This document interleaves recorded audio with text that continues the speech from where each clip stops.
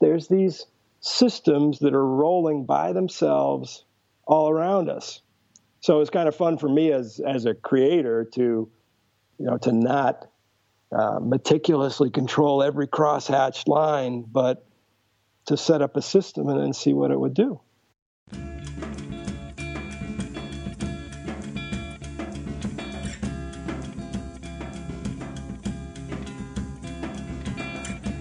Welcome to the Studio Break Podcast. I'm your host, David Linaway. For today's 184th episode, I'm joined by David Nelson, who is a painter from New Hampshire, and we talk a bit about some of his work, which has explored various systems of abstraction, as well as a recent series of paintings based off of separations and CMYK color. Of course, we'll talk all about that coming up. I do want to tell you to check out his exhibition, which is at the Governor's Island Art Fair in Manhattan. It runs every Saturday and Sunday from 11 to 6 p.m. through October 1st, so be sure to check it out. If by chance you're finding Studio Break for the very first time, I do want to encourage you to check out the other episodes on StudioBreak.com. Again, each of our blog posts have images of the artist's work, so you can look through it, click to their website, and check it out in detail. And you can also listen to these lengthy interviews that are right there on StudioBreak.com, or just click that iTunes link and subscribe to the podcast if you're an iTunes listener. I would like to point out that we very recently started doing some videos, so you can also find some links with our recent interviews with Gina Hunt, who spoke about her new installation at Illinois State University Galleries, as well as Greg Edmondson, who is currently an artist-in-residence at Osage Arts Community, and we spoke with him about his book and exhibition there. So once again, check out Studio Break video on YouTube, and of course you can find us in a number of social media formats, so please follow our Facebook page and like it. Again, we provide some previews of some of the guests coming up, as well as show announcements and opportunities. You can, of course, find us on Twitter at Studio Break, and new to Instagram, Studio_Break, so be sure to follow there and say hello. All right, with those announcements out of the way, here is our interview with David Nelson. Stay tuned.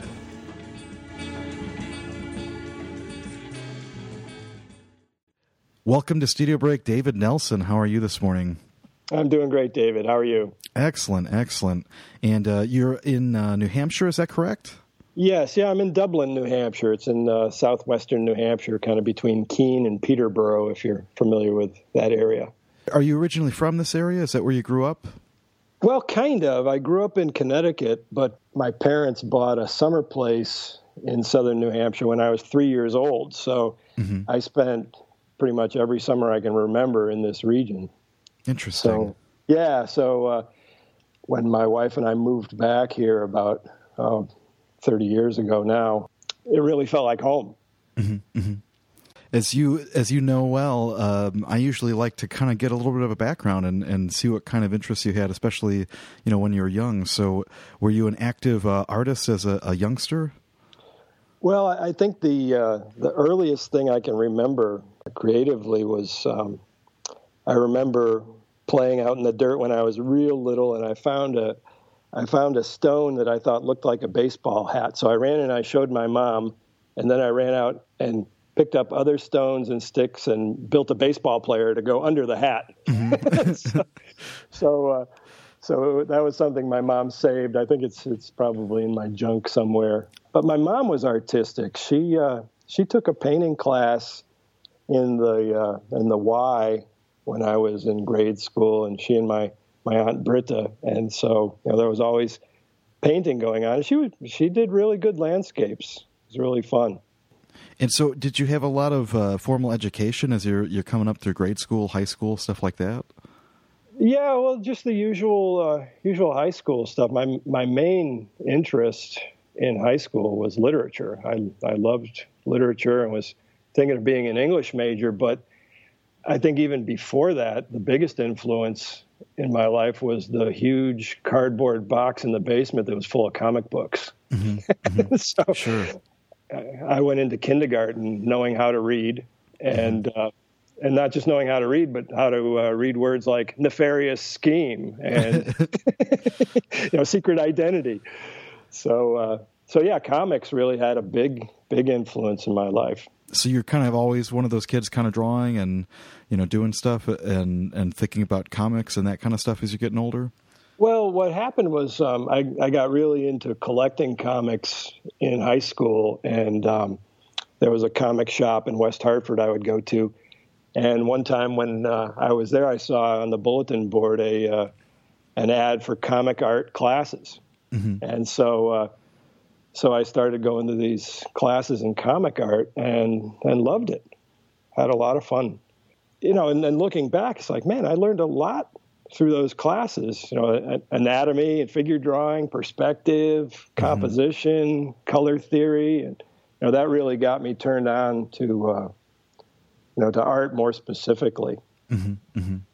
And so was that something that you thought you could kind of pursue as a career at that time? Or again, it's one of those things where everybody comes to it differently, I think, but. Yeah. Well, I don't know if I wasn't really thinking that practically, of course. Mm-hmm.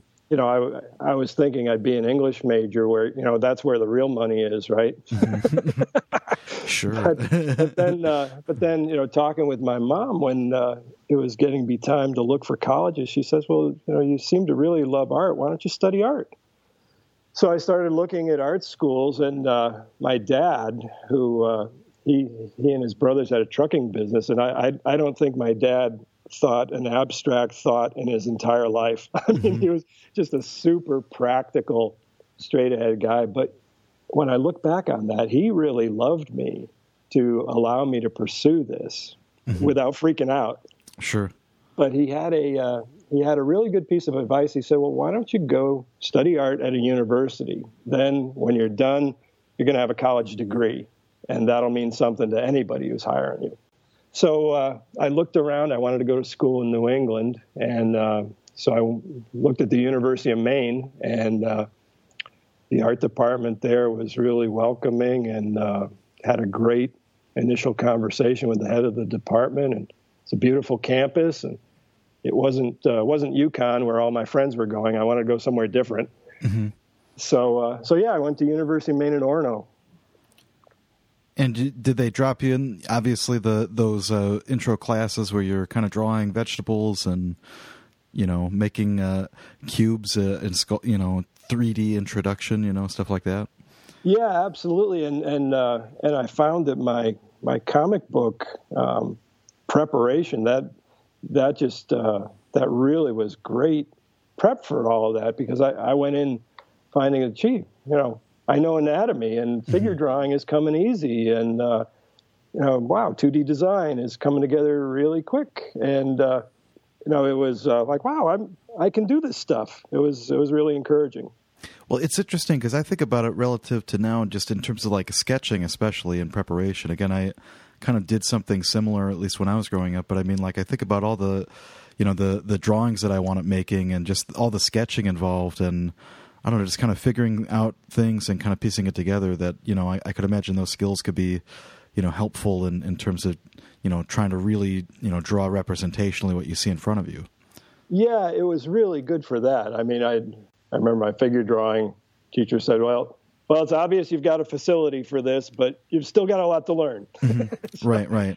And actually, the interesting thing, David, was when I went to University of Maine, I hated contemporary art. Mm-hmm. I just, my favorites were, Vermeer and Tiepolo and, Andrew Wyeth. And we had that Time Life series of the great artists. Have you seen those books? Mm-hmm. Mm-hmm. Yeah. So, I had memorized all of those books with, Rembrandt and, all the old masters and stuff. And that's what I was into. But I hated, I thought contemporary art was a scam. I thought, it's just the greatest. Somebody's pulling the wool over everybody's eyes. But then I had to take a class in it, and that changed pretty much everything. It was really quite a turning point for me. Well, again, it's kind of interesting because you're kind of talking about very representational based painters, and then you're thinking about, especially looking at your work, kind of the older work that you have, kind of so system based. Was there some artists that kind of influenced that in terms of that contemporary class? Artists using systems to be able to make work that just caught your eye, or? Well, when I had to take the class, and so one of the first things we had to do was do a paper on a living artist. So at the end of the class, I went up to the teacher and I said, I don't know any living artists. I just studied the dead ones. Mm-hmm. And so he said, well, I'll pick one for you. Why don't you do Jean Dubuffet? Mm-hmm. And he was alive back then. So I said, oh, okay. And I wrote down his name. I'd never heard of him before. So I go to the library and take out all the books they had on Jean Dubuffet. I was horrified. It's like, wait a minute, this looks like kids' drawings. And, he had sculptures that were like faces made out of cinders and paintings that looked like, just a vast expanse of asphalt. Mm-hmm. And I was like, oh, no, I can't. But then I began to read the books and see, wait a minute, he was looking for like a primal visual knowledge that everyone has. He studied the art of the insane and primitive cultures and children, and started to look at the commonalities of what's going on in our visual perceptions. How do we perceive life visually? Why are we drawn to this, making figures and trying to interpret life around us onto a flat surface? Mm-hmm. And just became fascinating. He was asking questions like, how do we perceive the world? What do we have in common as humanity? Is intellect the only way to understand the world? So all of these philosophical questions came out, and I just found that fascinating. Yeah, it's interesting to think about it. It's kind of like the perfect artist, then, it sounds like, for the time that you're at, because you're kind of, again, maybe looking at one type of mode, and you can imagine this opens up the door on all sorts of ways of thinking about art. Well, one of the big things was, when you're doing figure drawing, it's all about control. How can I render this, this hand, this cheekbone? How can I? And it's all about exerting control. And then I'm faced with this artist who's asking the question, well, how much control should I exert? Maybe I should pay attention to what the medium has to say. Mm-hmm. In some of Dubuffet's work, it's entirely medium. He did a whole series of texturologies that were just texture of, he'd mix paint with sand or mix it with concrete. And it really made me face the idea that maybe this isn't just me exerting my will on the art. Maybe I've got to listen to what the medium has to say. And then I started thinking about, well, what happens when you allow other forces to exert their will on your work? Interesting. And so how did this, impact especially like the work that you finished with at the end of your study? So later in that same class, the professor began to point out this idea of, art is this balance of opposites, control and freedom, order and chaos, intellect, intuition, reason, emotion, the mechanical versus the organic, the line versus the curve.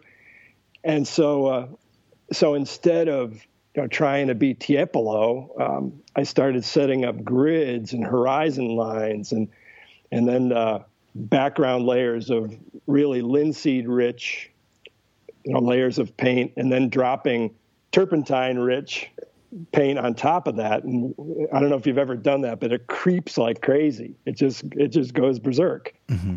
So I was fascinated with this idea of setting up a system and then building into it something that's going to act by itself.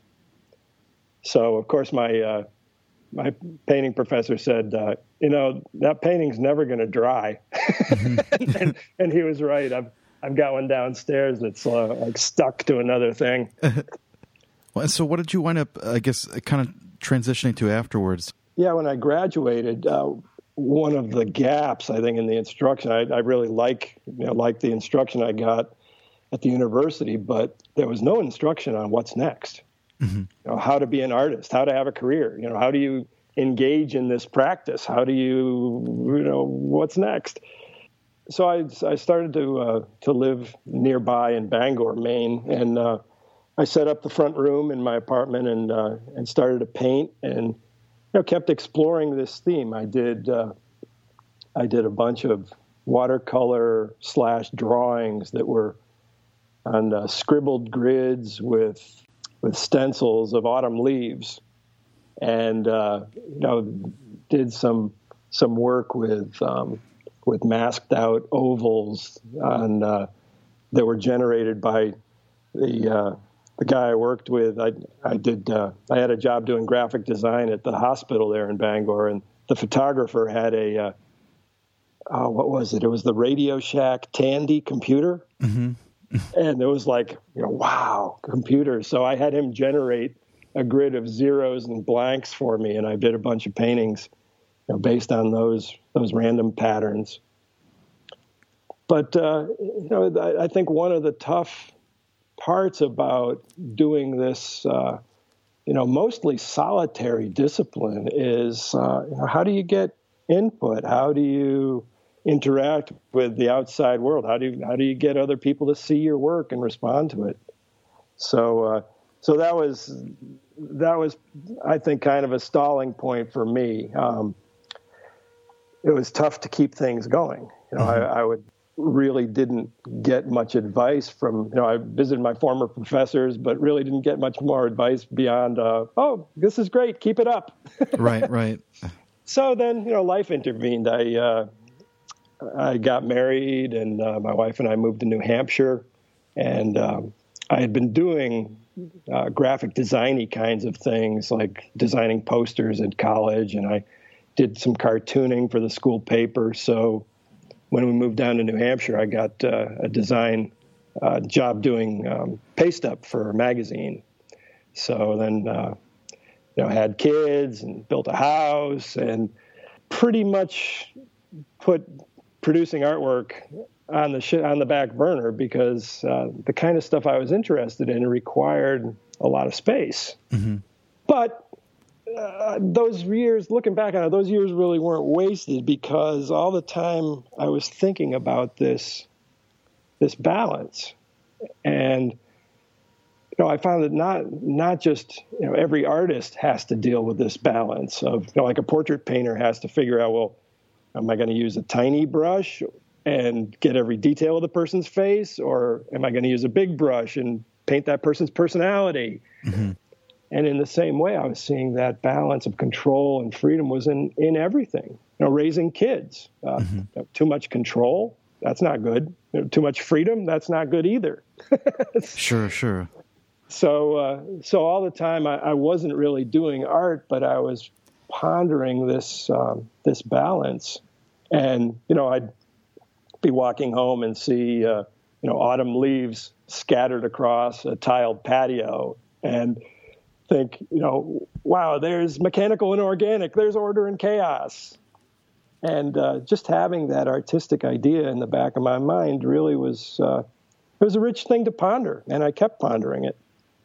Yeah, it almost sounds like kind of like collecting, stimuli and kind of like letting it kind of like accrue. Yeah, it's an interesting thing. I've read a lot of books on creativity, and it seems like all of them talk about this idea of engagement and retreat, where pretty much everybody that's had like a breakthrough idea, they've like obsessively filled their mind with the subject matter and then intentionally forgotten about it or stepped away from it or taken a nap. Mm-hmm. and then, your subconscious, I really believe there's a ton of power in the subconscious. And I think, all those years, my brain was really cranking away on this. Well, and so what eventually kind of brought you back to making? Did you just have the resources and the time and the space to be able to kind of start working and kind of getting back to painting? Yeah, well, I built a garage with an office and it was 28 by 36 garage, and I built an upstairs so I could get my office out of the house. Mm-hmm. and give my older daughter a bedroom of her own, which she was excited about. Mm-hmm. And so I had this 28 by 36 office space, and my computer and graphic stuff was off in one corner. And here I've got this big space where, all right, I don't have an excuse anymore. Let's do something.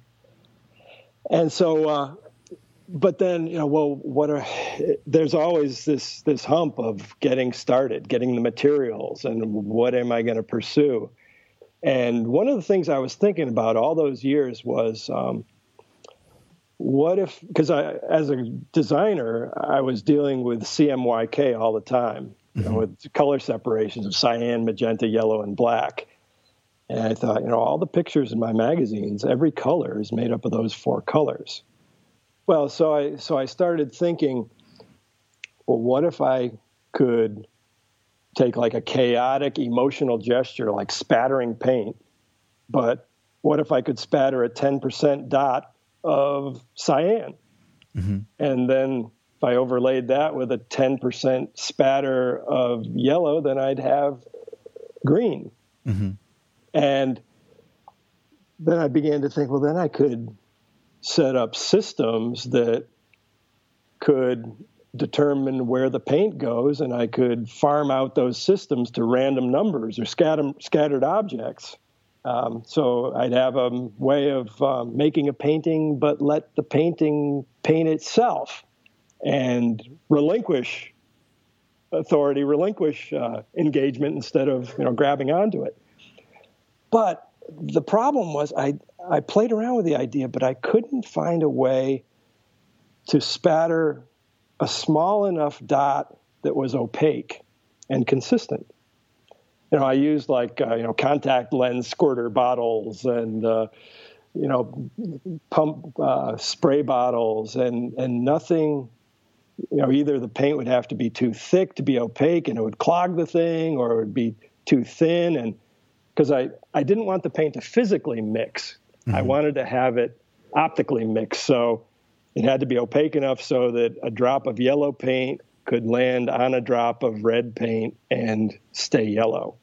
So anyhow, after a lot of fiddling around, I was talking to my friend Mike about it. And Mike was a pastor, so he said, I'll pray for you that you get a creative idea.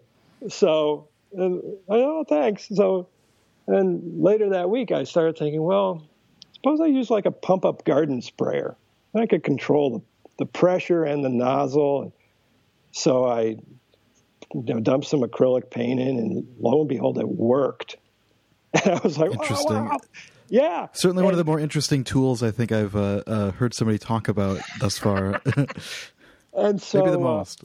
Yeah. So, I remember I've still got the first painting I did where, I laid down blue paint and then I put some blocks on top of that blue layer and then spattered a yellow layer. And that blue layer that was exposed to the yellow turned beautiful green. And, I was like, wow. Sure. So I told my wife, I feel like I invented an alphabet. Now I've got to learn how to write poetry with it. So, for like 7 years, I just played with, how can I use this tool? What does this medium want to do? I made grids that had openings that I could open and close according to random numbers. Mm-hmm. And so, the random numbers would determine where the colors fell. And then, how can I manipulate that? Can I skew the data so I could get, say, an orange circle to appear in the middle by mm-hmm. just skewing the randomness? And then I played around with, well, what if I scattered objects on the surface and had them mask out the areas?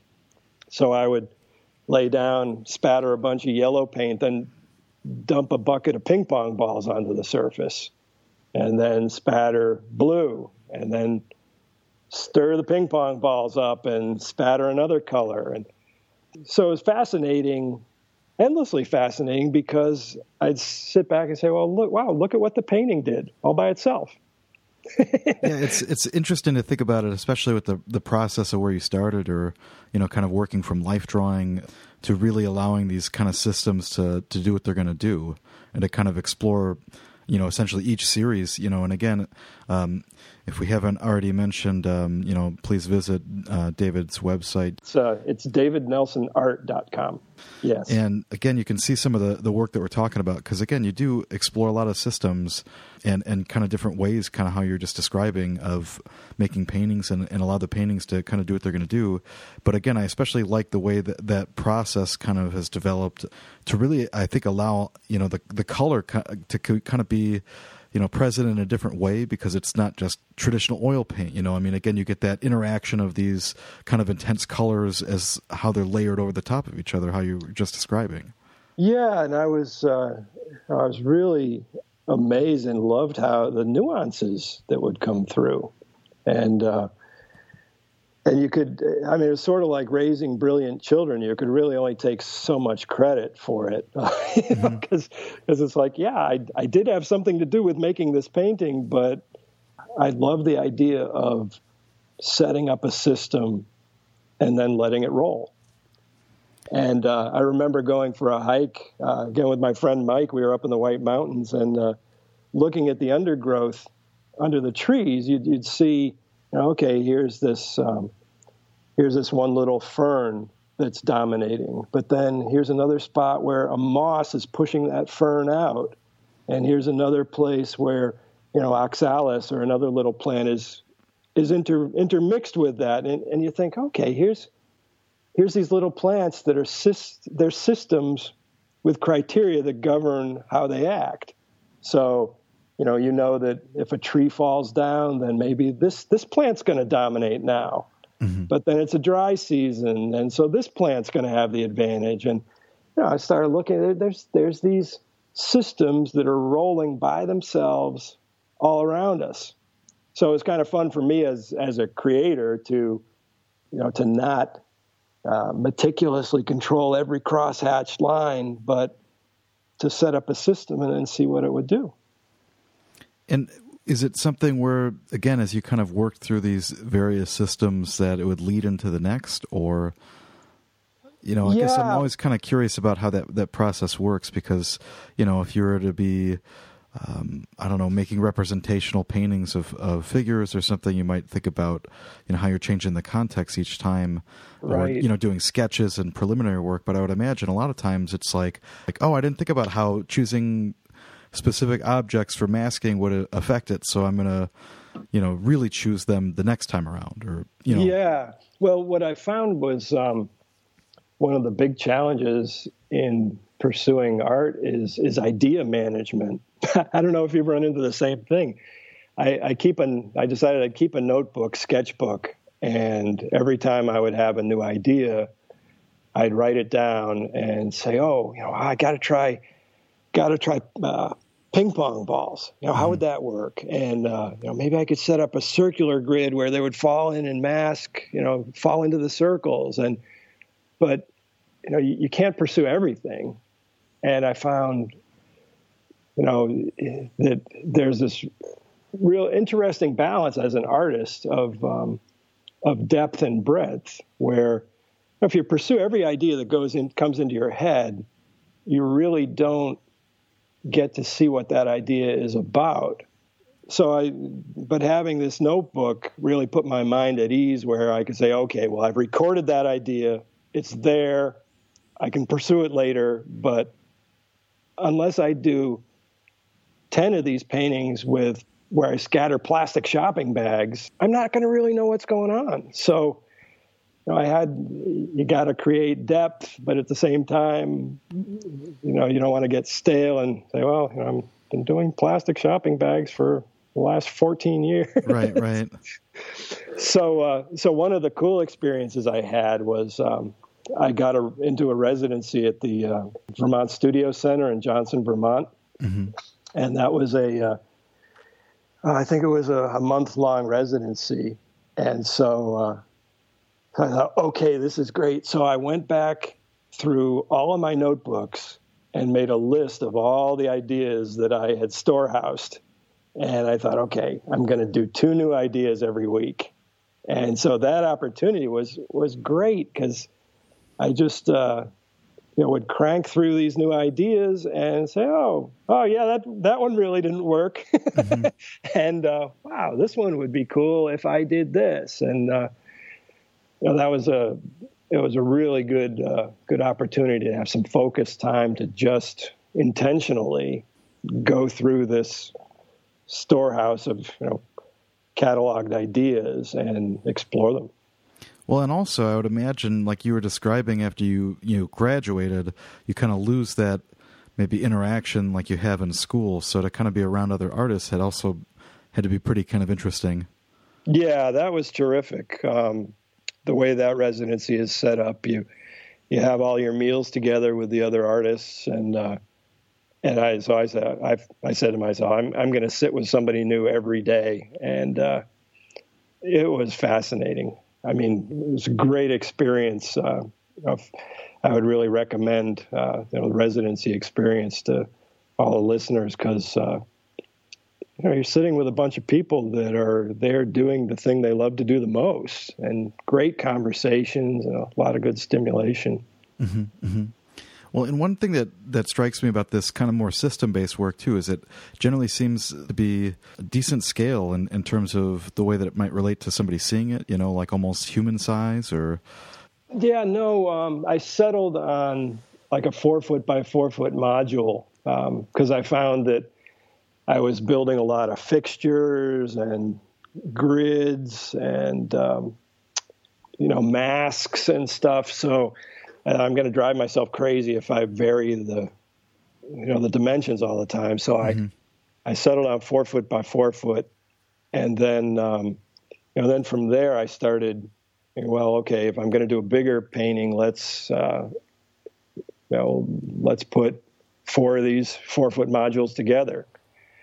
And part of that was just the droplet size of the paintings and, the way that the colors laid in, they lent themselves to bigger work.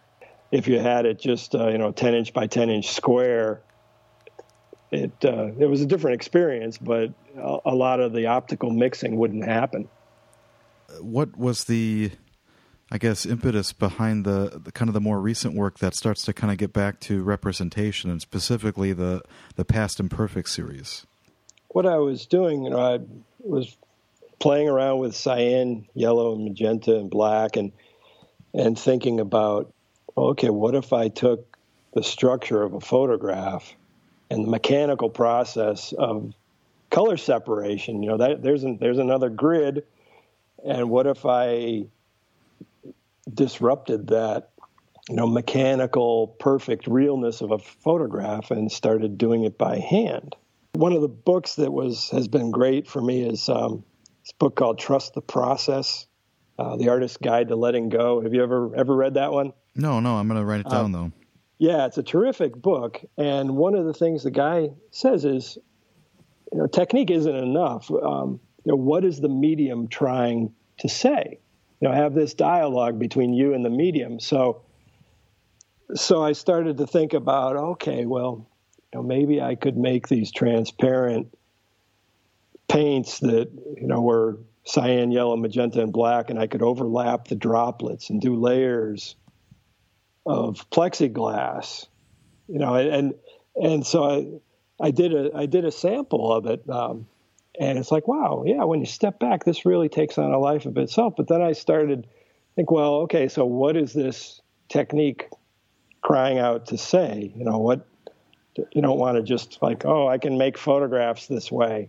Mm-hmm. So I began to think about, well, how you're taking this crisp image and blurring it and making it organic. So I started to rummage through old photographs and blow them up and then make these coarse color separations and use those as a guide for dropping thousands of little droplets of this clear acrylic paint through squirt bottles with industrial syringe tips. Mm-hmm. So I'd spend hours just dropping these little droplets, and you're working on the thing, and it's like, this doesn't make any sense at all. But then you put the layers together, and it's like, oh, wait a minute, there's there's me and my brothers. Oh yeah. And right. And so I found that it was really cool for the subject matter, because memory is like that, where you've got these old images of who you used to be, and those memories fade with time, and some things get sharper with time, and some things are only perceived through distance and with time passing. So that's why I called it the Past Imperfect series. Well, and just to make sure I understand how the process works, then, are you kind of like separating it in a different, kind of filtering it in a different color, images, and then essentially making a print that you can kind of, do, like your layer of yellow, or? Yeah, okay. Yeah, exactly. I would, I'd separate it in Photoshop, and I'd make it as coarse as I was balancing making it coarse enough so that it was hard to recognize, but then fine enough so that when you step back, it actually would, coalesce into an image. So then I would make separate files of each channel, the cyan, yellow, magenta, and black, and then print those out and use those as a guide to, lay a piece of plexiglass on top of that, and then go through and drop these droplets of clear acrylic on top of them. How long does it take to put one of these together? Because forever. Okay. Well, it took forever. Well, again, as as somebody that teaches drawing or something like that now, I think about time as relative to whatever it is that you're working on. So I think a lot of times, people might see an image like one of these paintings and be kind of like in awe of it, but then not think about all that. I mean, again, it sounds very, you got to have things to listen to, I'm sure, while you're working. Yeah, well, it became kind of meditative. And, and I told myself, okay, I'm going to enjoy this. And so I would purposely say, okay, wow, I get to set 2 hours aside and just drop droplets of paint. What a wonderful thing. And so it became kind of a focus time. I'd put on music or, listen to a podcast or, my wife said, well, it's probably kind of like doing needlepoint. And actually I came across a podcast where the guy was saying that that's sort of at the heart of every meditative practice. If you get your body doing a repetitive process, unhinges this part of your brain that allows it to kind of spin free, and I found that was really kind of cool. Yeah. But there were moments of tedium, and I had to figure out how do you do this so like all the dots don't run together if you got a thick area where there's heavy color, and how do you not drag your hand through the ones you just done, and all those kind of things. I'm sure a lot of people talk about Seurat, that kind of like way of exploring. But again, it's so interesting to think about now. You're kind of like distilling it through technology. It's through like a digital process. So obviously like the colors are different. But again, you kind of come away with this, soft image, but it again kind of feels nostalgic or, kind of alluding to the past, as, the name of the series kind of implies. Yeah, again, it's just very interesting to think about the process and the image and how those go together. Yeah, well, and what I found fascinating was that these paintings, since I was introducing error by doing them by hand and doing them so coarsely, they were much more evocative than the photographs. I was talking to somebody that was a poet, and we were talking about how, well, that's the essence of poetry. Is no poet comes out and just says what they're thinking about. Mm-hmm. You use evocative language and symbol and allusions and metaphor so that the idea is vague, really, and so that the reader, in reading the poem, it becomes a creative experience for them. And I remember that Joan Baez song, Diamonds and Rust, where she says, you were so good with words and with keeping things vague. And what I was seeing was that instead of this sharp photo, you got this imperfect photo that really evoked more emotion and really was a creative experience for the viewer. People had to look at it and say, oh, oh, wow. Right. And they have that kind of connection to it in a way that the system work, in a way does that, but this is, again, kind of puts it in a different context. Yeah, and what I found with my other work, with the other systems and the grids, that art people got into them and could see, okay, oh, cool, I can see what you're doing. And, most people would respond to the colors and the patterns, but you got a lot of weird looks of like, you're spending your time doing this. So it was really fascinating for me to do a series where pretty much everybody engages with this on a level where, people look at that. Oh, cool. Look at that. Hey, I can see. Is that you? And it became a really fun conversation starter, because I found I was entering into conversations with people who never really thought about art this way. Mm-hmm. And actually, I was explaining the early stuff I was doing to my son-in-law, who was studying religion and philosophy at the time. And so he said, oh, it sounds like art is just visual philosophy. Mm-hmm. Mm-hmm. And I thought, that's perfect. Yeah, that's exactly it. It's a visual way of understanding the world. It's not trying to draw a perfect bowl of apples. Mm-hmm. It's trying to figure out what do apples mean? What's the visual experience like? Well, so yeah, it's been fun with this series, because it's I think people have found it more engaging. It's been more of an open door for more people. But it looks like, again, the kind of using the figures in these series might be something that kind of led to the most recent series, which are these 4-foot by 8-foot portraits using that same kind of system. Yeah, I call the series Incarnations, because I started to see that scale was everything. That how far away are you from these paintings determined how you read them, and so I started thinking, well, suppose these things were life size and the color separation dots were the size of a quarter or half a dollar. What would that be like? So again, I started to think, well, okay, then what's doggone subject matter? I mean, it's so much easier being an abstract artist. So I started thinking, well, okay, then what subject matter would be interesting to do this? And I thought, well, what if took people, and especially people I love, my family, and just did really straightforward photographs of them, almost like full-length mugshots where there's no pose, no personality, no, trying to interpret them through the photograph. That the photograph was just like a digital, visual record of them.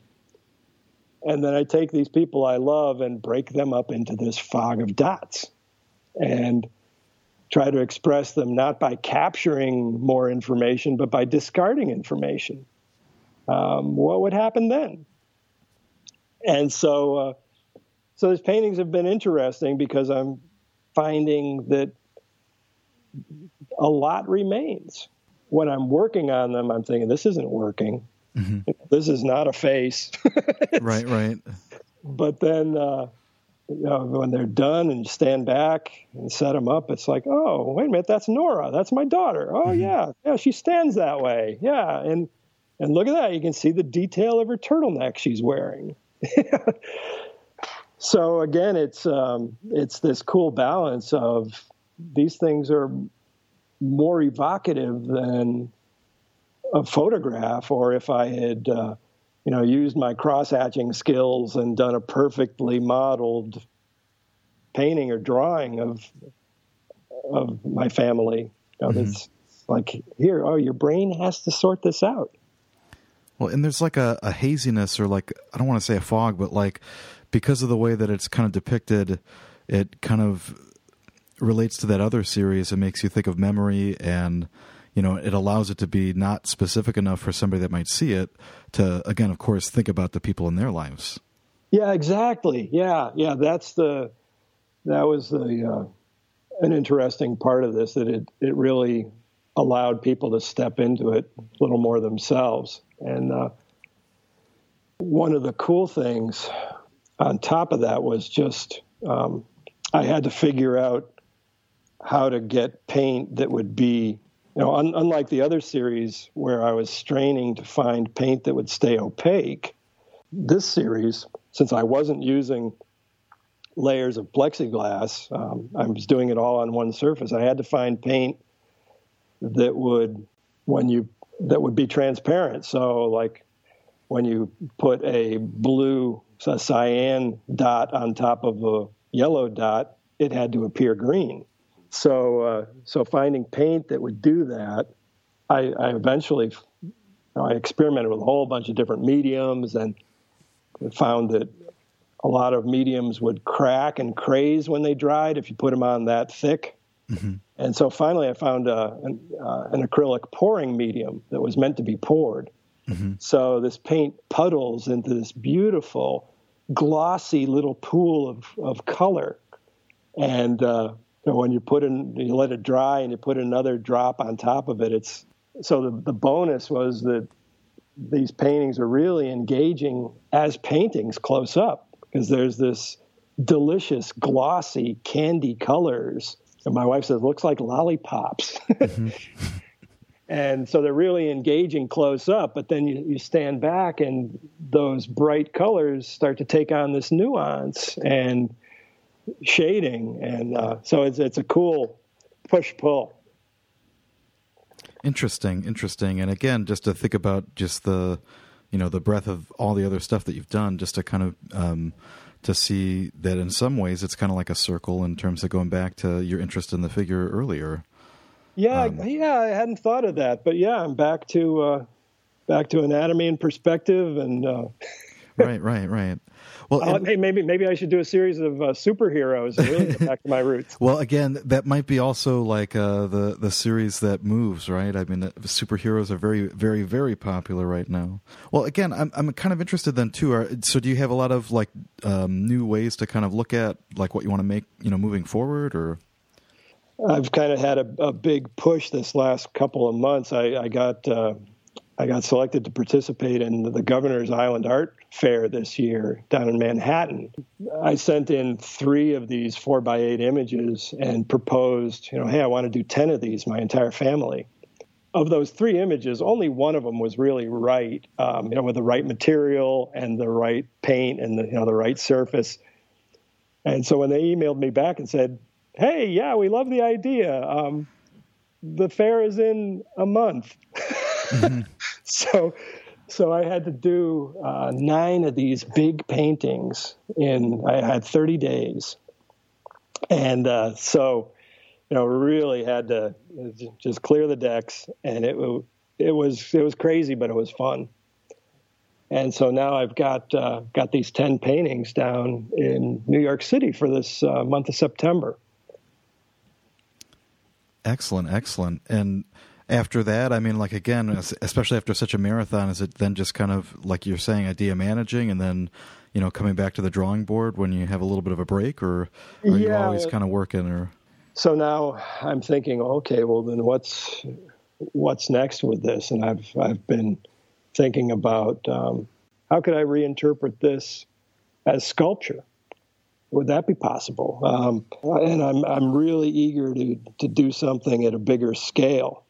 Suppose instead of 4x8, I got to do one at 10 feet by 20 feet. Right. Well, that seems like an undertaking for sure. Yeah, and then other ideas like how can I emphasize the human hand? What if each one of those dots, instead of being this perfect puddle of color, what if they were a splatter? And so I've been mulling over, okay, how could I do that? What would be the best way to do it? And there's a balance of, you got to try this stuff, but, you don't want to waste a 10-foot by 20-foot piece of canvas or Typar or whatever it is. Mm-hmm. But I don't know. One of the things I've resolved myself to is that art is all about waste.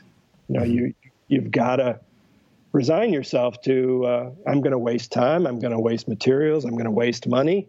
I'm going to follow bunny paths that are not going to be productive. But, I'm going to pursue this thing. One of the, I can't remember which book it was. Oh, I think it was The Artist's Way. One of the things the writer said was, you really have to get over the masterpiece mentality. Mm-hmm. And she said, you got to look at it that you're not working on your art is working on you. That you're the masterpiece, becoming an artist. So if you don't finish something or if it doesn't work out, well, it's done its work on you.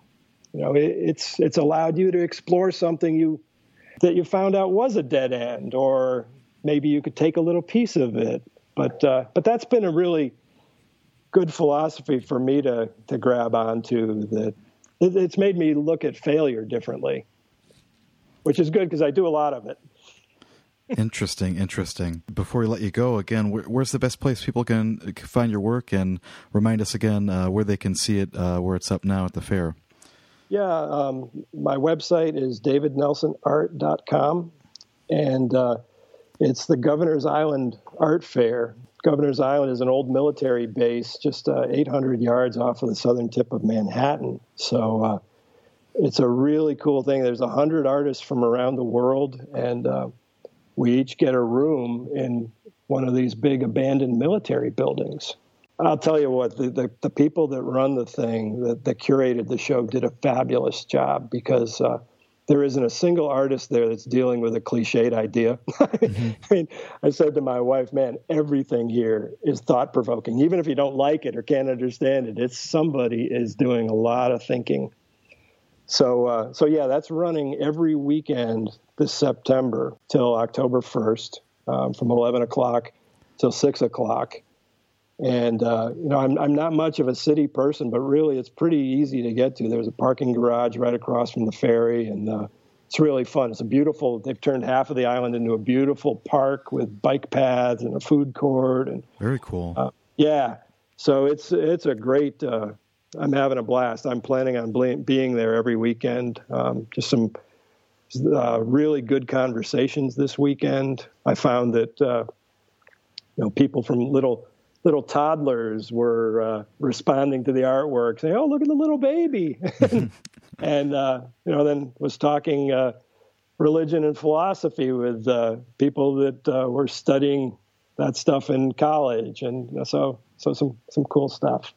Very exciting. And again, I do want to thank you so much for taking the time to finally do this. I know that we've been juggling different schedules and stuff, but again, it's been really great to have you on and to talk to you all about this.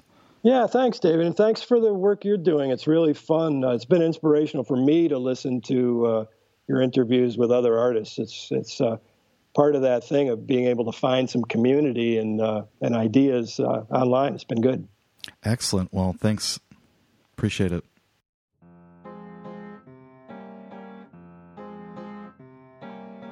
Thanks once again to David for joining me. You'll want to check out his website, davidnelsonart.com, and you want to be sure to check out his work at the Governor's Island Art Fair in Manhattan. Again, there's over 100 artists featured, and the show runs through October 1st. Again, hours are Saturday and Sunday, 11 to 6 p.m., so go check it out and see some art. And you can also find his work at Box Art Gallery in Pittsburgh, so check it out. Once again, if you are now a new listener, I do want to encourage you to check out the other episodes on StudioBreak.com. Again, there's a healthy archive found right on the left sidebar on the homepage, so please check it out. Again, each of our posts have images of the artist's work, links to their websites, and these interviews they can listen to right on StudioBreak.com, or just click that iTunes link, subscribe, and that way you never miss an episode. Once again, if you do listen in the iTunes store, please leave us some comments and feedback there. It just helps with visibility, and of course, you can also easily help by sharing these episodes. Again, if you hear something you like, let your friends know about it if you see some art or hear something interesting. Once again, we are in social media, so be sure to like our Facebook page. Again, we do provide updates of guests as well as episodes and show announcements, opportunities, things like that. So like our Facebook page. You can also follow us on Twitter at Studio Break, and of course on Instagram at Studio_Break. So please follow us there. I do want to thank Skylar Mail, who provides the music to Studio Break. You can check out his artwork at skylarmail.net. And, of course, if you'd like to see some of my paintings, please visit davidlinaway.com. And, of course, you can follow me on Instagram at davidlinaway. As always, I hope you enjoyed today's episode. We'll talk to you real soon.